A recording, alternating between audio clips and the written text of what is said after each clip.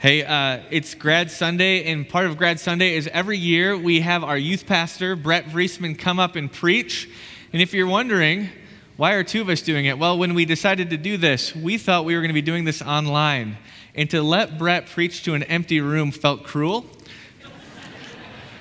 So this is what we did instead, and so it worked. The other thing, if you're wondering, well, where's Pastor Chuck at? Well, Pastor Chuck has a student that is graduating high school, and we figured that student didn't want him preaching at her for this. So he's not up here for that as well.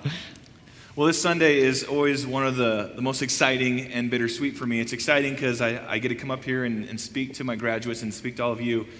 And it's also kind of sad because it kind of marks the end of an era. This, as you saw, is a huge graduating class of students, and we've had a ton of memories together. We've done Hume Lake, tons of paintball, belly flop contests.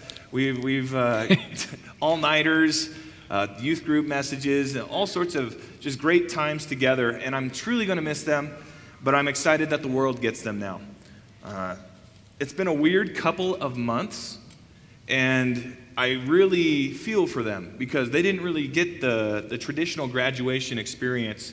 So I'm excited that we can honor them this morning. Can you guys give them just one more round of applause? It's a great group of kids. Well, where we want to go now is we're going to go ahead and pray for our graduates. I think we have enough of them in the room. I didn't tell them I was going to do this. But graduates, would you mind standing up? Graduates, Jack Nelson, I see you. I'll call you out, guys. Let's see. Yeah, if you're a graduate, can you stand up? I know there's some not standing up because they're embarrassed. It's a slow rise here. It's a slow rise. It's great. But I'd love just to pray for you right now. God, I want to thank you so much for this group of students graduating this year. I pray that you continue to work in their lives. I know my life has been so blessed over the last 7 years to be able to be a part of their lives. Thank you for your faithfulness and for everything that you've done in their lives. I pray that you continue to help them make you the focus of what they do. Help them keep their faith through the difficult times in this next chapter of life, and let them be a light to the world. We know you have amazing things in store for them. We just pray that they keep you at the center of that while that happens. We love you, God, and it's in your name we pray. Amen. Amen. So over the years, I've come to learn that there are some graduation necessities. And normally, under different circumstances, you have the ceremony, you've got the grad party, you've got grad presents, all those types of things. But with everything being a little bit different, we don't get to experience those as much. So what I made is a little list of graduation experience necessities that maybe all these students can still feel and be a part of, but it's not necessarily the tradition. The first necessity is to be a graduate, you have to have a white poster board full of pictures and memories. It's a need. Trifold. You have to do it. You have to do it. The second is you need to make sure that you're given an Oh, the Places You Will Go book by Dr. Seuss, preferably signed by teachers. By teachers. By teachers, you have to have that. You need to be given a book full of wisdom that you know you're never going to read. That's the entire important thing. too.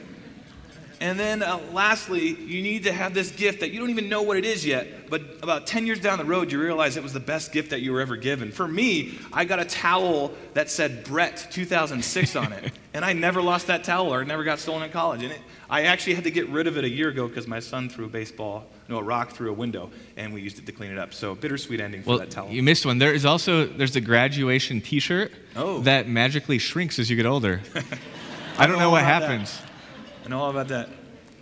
But there's also a Bible verse that is somewhat of a graduation necessity. I'm sure you've all heard it before. In fact, many times it's referred to as the graduation verse. Can I, on the count of 3, have you yell out what Bible verse you think it might be? 1, 2, 3.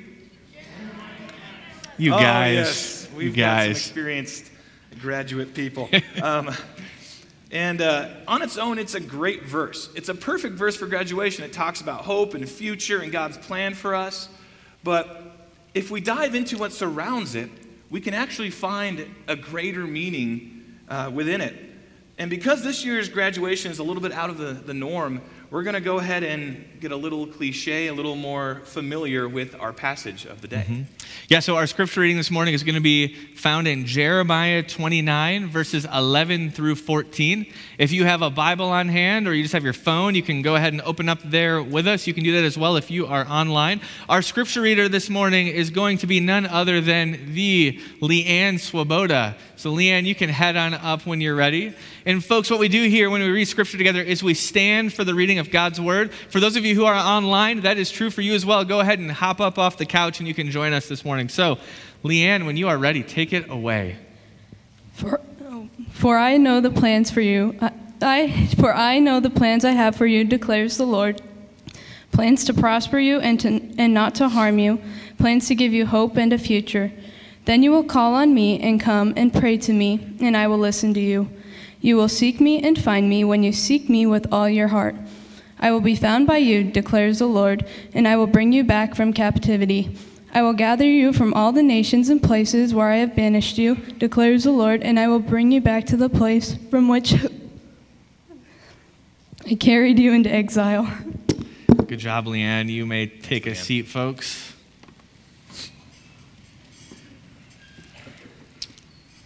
So one of the greatest feelings in life is that moment when we're away from home for days or weeks or sometimes longer, and then we find ourselves home again and we walk through the front door. Like that moment where we had that vacation or that great trip or that business meeting or whatever it may have been, and we were gone for a while, and you come in the front door and you sit on your couch, and it's just the best feeling ever. If you had that moment.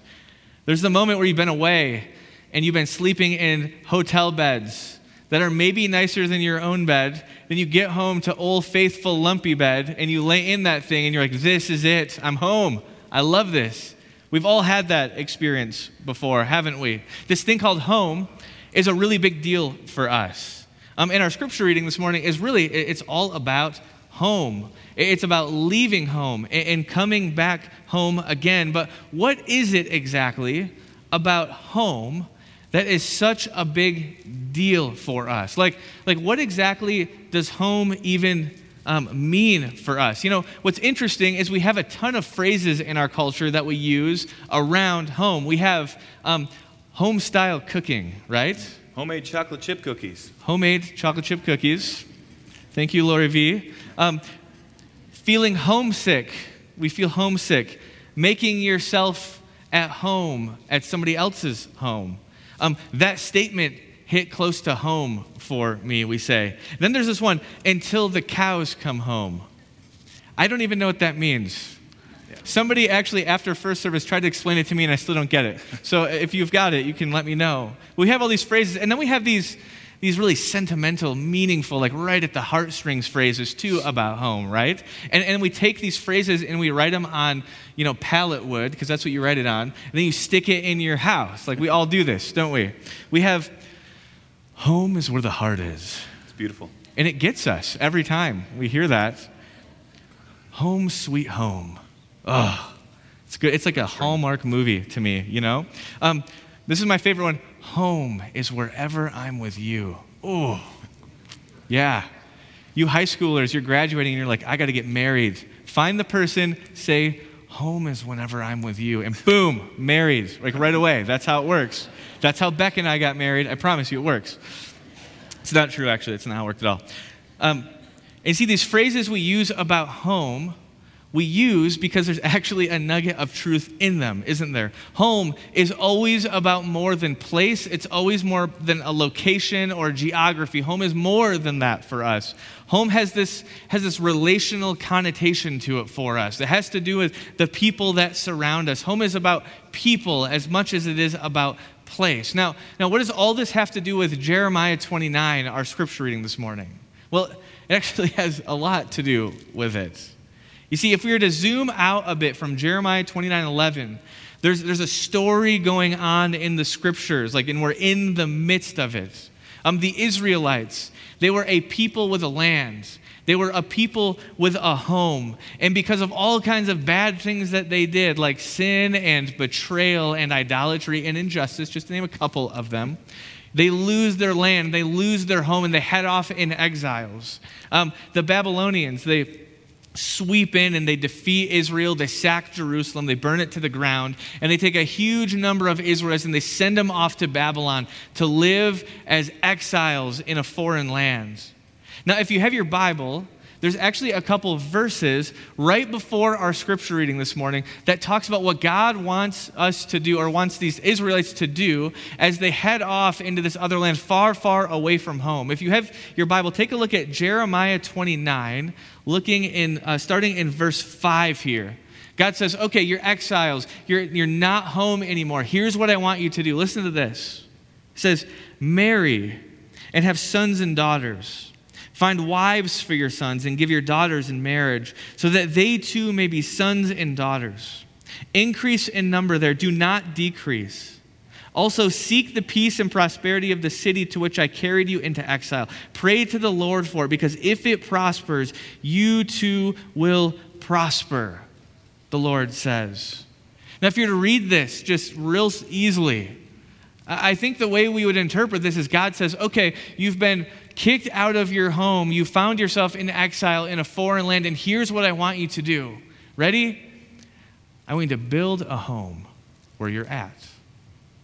Right? I want you to build a home where you're at. It is the Israelites' job to create a new home away from home.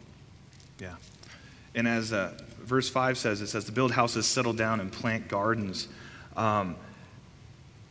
Just like John said, the exiled Israelites are supposed to be leaving a home to build new homes and create new lives for themselves. And graduates, I think that all of you are in the same boat. You're all ready to go build a new life for yourself. And maybe for some of us that have been graduated for quite some time, we've been trying to build a life for ourselves this entire time. And one of the common cliches we call it is pursuing the American dream. And after graduation, we set out to find that perfect home. We go after that great job. We find Mr. or Mrs. Right. We have beautiful children, a nice car, a purebred dog, maybe a Labradoodle. I would actually say it's a Husky Poo now. Husky Poo is what's saying. We just got one. Anyways, we look for that big promotion at work, and we do all these things in an attempt to find our new home, to build our new home, which is all good because that's what God is asking us to do. But it's important that in the pursuit of finding our home, we don't get distracted or misinformed as to what home truly is. And in Jeremiah chapter 29, verses 8 and 9, Jeremiah addresses that same issue to the Israelites. If you want to turn with me to verses 8 and 9, it says this. Yes, this is what the Lord Almighty, the God of Israel says. Do not let the prophets and the diviners among you deceive you. Do not listen to the dreams you encourage them to have. They are prophesying lies to you in my name. I have not sent them, declares the Lord. Now, the lies that the prophets and the diviners were saying were affecting the Israelites' ability to establish a home. What they were doing is telling them that their exile would just be temporary, maybe only a couple years, and then you'd be able to kind of get back to life as normal. In essence, they were prophets of prosperity. They were telling them that if they would just, sit tight, things would be all right. There's a detail in verse 8 that's very insightful. It says that do not listen to the dreams you encourage them to have. This was interesting because it puts some of the blame on the Israelites. They directly or indirectly were the ones who were deciding what they wanted to call home. And as we pursue our home, we face a similar struggle. We tend to choose what influential voices we want to listen to tell us what home is. And it's important that as we do that, we need to pay attention to who is influencing us. Now, maybe it's a famous couple from Fixer Upper, Chip and Joanna Gaines. Yeah. Right? Mm-hmm. I definitely didn't know much about shiplap until I watched that show, Farm Sinks. Mm-hmm. Oh man, I love them. Yeah. But what's the farm sink is the thing, right? Isn't the farm sink the big one? I think so. It is. Pallet wood is also something that I learned from them, and it really affected me deeply. And we also get influenced by sitcoms, by commercials, by just whatever we view the middle class America dream. And it's important that as we remember, as we work towards building our homes, that we remember that there are good and moral people trying to lead us, but if we take too much stock into what they're selling, we can find ourselves getting in some trouble. Who or what today are prophets who are prophesying prosperity in our lives? You know, even kind of regardless of who they happen to be, when it comes to whatever the vision that we think a home is in our lives, whoever feeds us, whatever that vision may be, for many of us, if we're honest, we're actually pretty good at fulfilling whatever that vision is, right? We're not bad at this. Like, we can get the wife and the statistically right amount of kids. What is it right now, 1.5 or something like that, right? We can get that. We can get the career with the right mix of responsibilities and opportunities and financial incentives, all that stuff. We can buy the house of our dreams. We can get the car. We can have the toys. We can have all the stuff. We can play the retirement game exactly as we're supposed to play it and do it really, really well if we try hard at it. We can have the right group of friends. We can have the right stability of our family circle, right? Everyone can get along in just perhaps the right way. We can live, folks, debt-free. It's a big deal. Like, we can do that if we want to. We're not bad at these things. But then there's this reality. And it's true for all of us. It pops up into our lives at one point or another. If it hasn't for you, it will. I can promise you. You see, we can get all these things. We can play the game correctly. We can make our dreams come true. We can build home exactly as we imagined it. And then at the end of the day, we'll have this moment of arrival where we realize, oh, wait, like, for some reason, we're not quite home yet. What's that all about? Somehow I've done all these things, and I haven't built the perfect home yet. And maybe I need to do more. Maybe I need to accomplish more. Maybe I need to gain more. I need to do something else to make this thing a home that I'm trying to get for myself. I mean, it's exactly like our scripture passage this morning. The Israelites, they're in exile. They're in Babylon, and God says, build a home. And I imagine they did a pretty good job of that. They had the kids. They got married, their kids got married, they built the garden, they prayed for the city, they did all the things that they're supposed to do. And yet the Israelites knew deep down in their psyche there was a deeper truth going on. And they'd never be able to shake what that truth was. No matter how well they did what God told them to do, no matter how successful they maybe were, no matter how high in society they got, no matter how great of parents they became, deep down there was a harsh reality that was always going to be there, and the reality is this. You ready? They're not home. They're not home. They're in Babylon. They're exiles. They're not home. And we come to these realizations too. And what do we do when we realize this for ourselves, that we're just not quite home yet? Well, it's kind of cliche what happens in our culture when we realize these things, right? We have the big midlife crisis. We buy the big shiny red car, right? The sports car with the spoiler. We buy these things. We walk away from our marriage after 30 years. And everyone around us is like, I never saw that coming. Our friends, we see that moment where it just seems like something has changed in them and there's a new instability about them, and we can't quite put our finger on what in the world it is. They just aren't making decisions like they did before. And it's all because we thought we were building a home, and we realized we're still not home. Yeah. And there's a reason why no matter how hard we try, we never seem to make it home. And that's because our lives mimic the lives of the Israelites in exile. On a greater scale, we're all just exiles in a foreign land. Instead of our exile being from Israel, ours is from being in God's presence. We'll never truly be home till we find ourselves with God in heaven. And heaven is home because that's where God is. As John said earlier, there's something about home that allows us to let our guard down, to kick our feet back, and let the worries of our day disappear. I think the word peace comes to mind, right? When we get home, in a perfect world, when we get home, there's an element of peace that comes upon us. And when I go home, I usually feel most at peace when I get to hang out with my family. Whether that looks like playing guys with my little boy Jack, which is action figures, or playing Wii Mario Kart with Ben, or maybe binge watching some Netflix with my wife. I feel most relaxed and most at peace when I'm just home with them. You know, for me, it's when I'm playing WWE on the trampoline with the boys. It's awesome. I don't have to play that. My boys just do it by themselves. So, but there's a peace about home. And the thing about heaven, about being with God, is there's an even greater peace. And there's a word we talk a lot about in Christian circles called shalom. I'm sure a lot of you have heard that word. And it means peace, but it's a deeper peace. It means a peace that makes one feel wholeness, completeness, and it's really the epitome of what home is supposed to feel like. And when we are with God, that is the feeling that we get.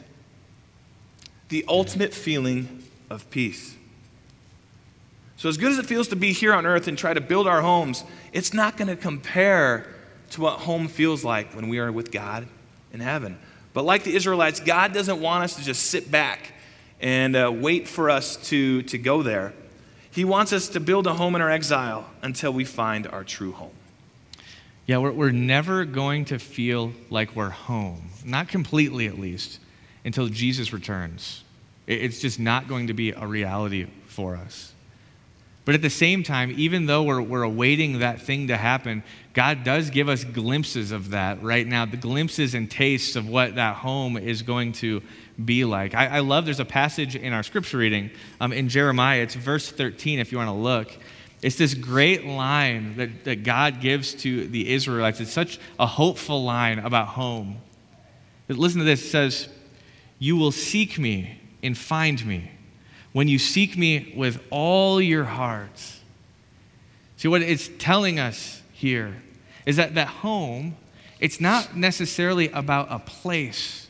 It's about the people or person that we're in that place with. You know, for the Israelites, they're in exile. They're in Babylon. They're really far away from home, and they just want to get back to their own land, right? If I could just get back to the land that I was promised, then I'm going to be home. But it was actually more than that, and maybe they didn't even realize this. It wasn't necessarily that they're going to go back to the land someday.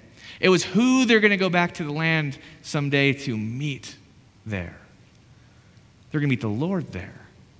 You will seek me and find me when you seek me with all your heart. True home is found when we are with the Lord, when we are with Jesus. And you know what that means? It means that when we find ourselves in those moments of chaos, anyone feeling that at all?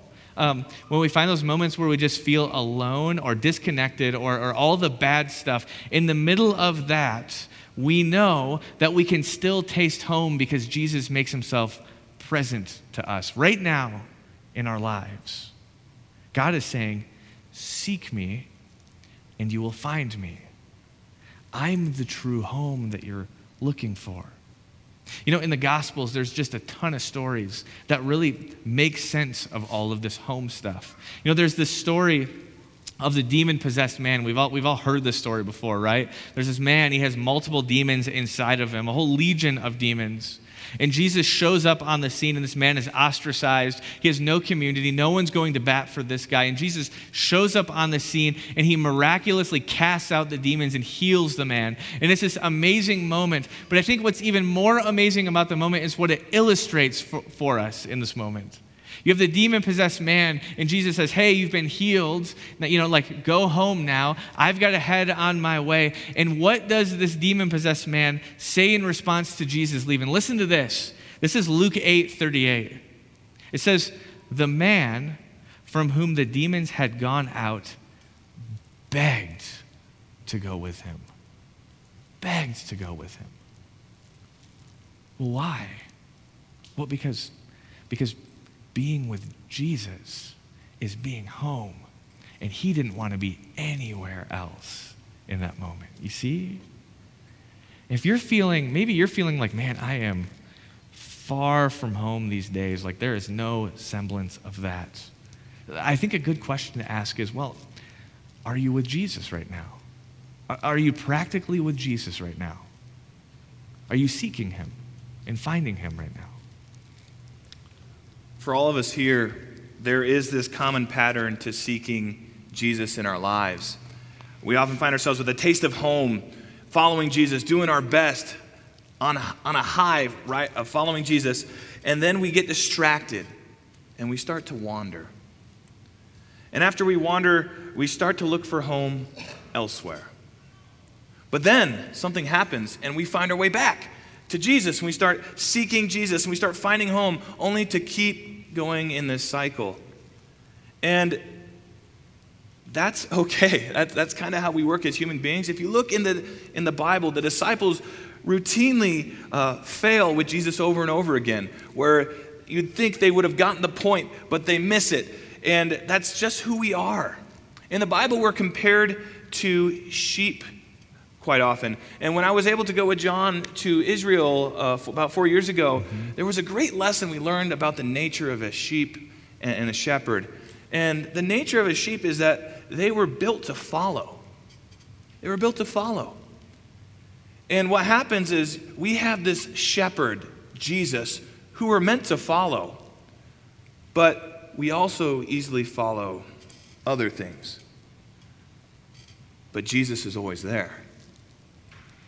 Oftentimes, all we have to do is turn around, and he'll be right there for us.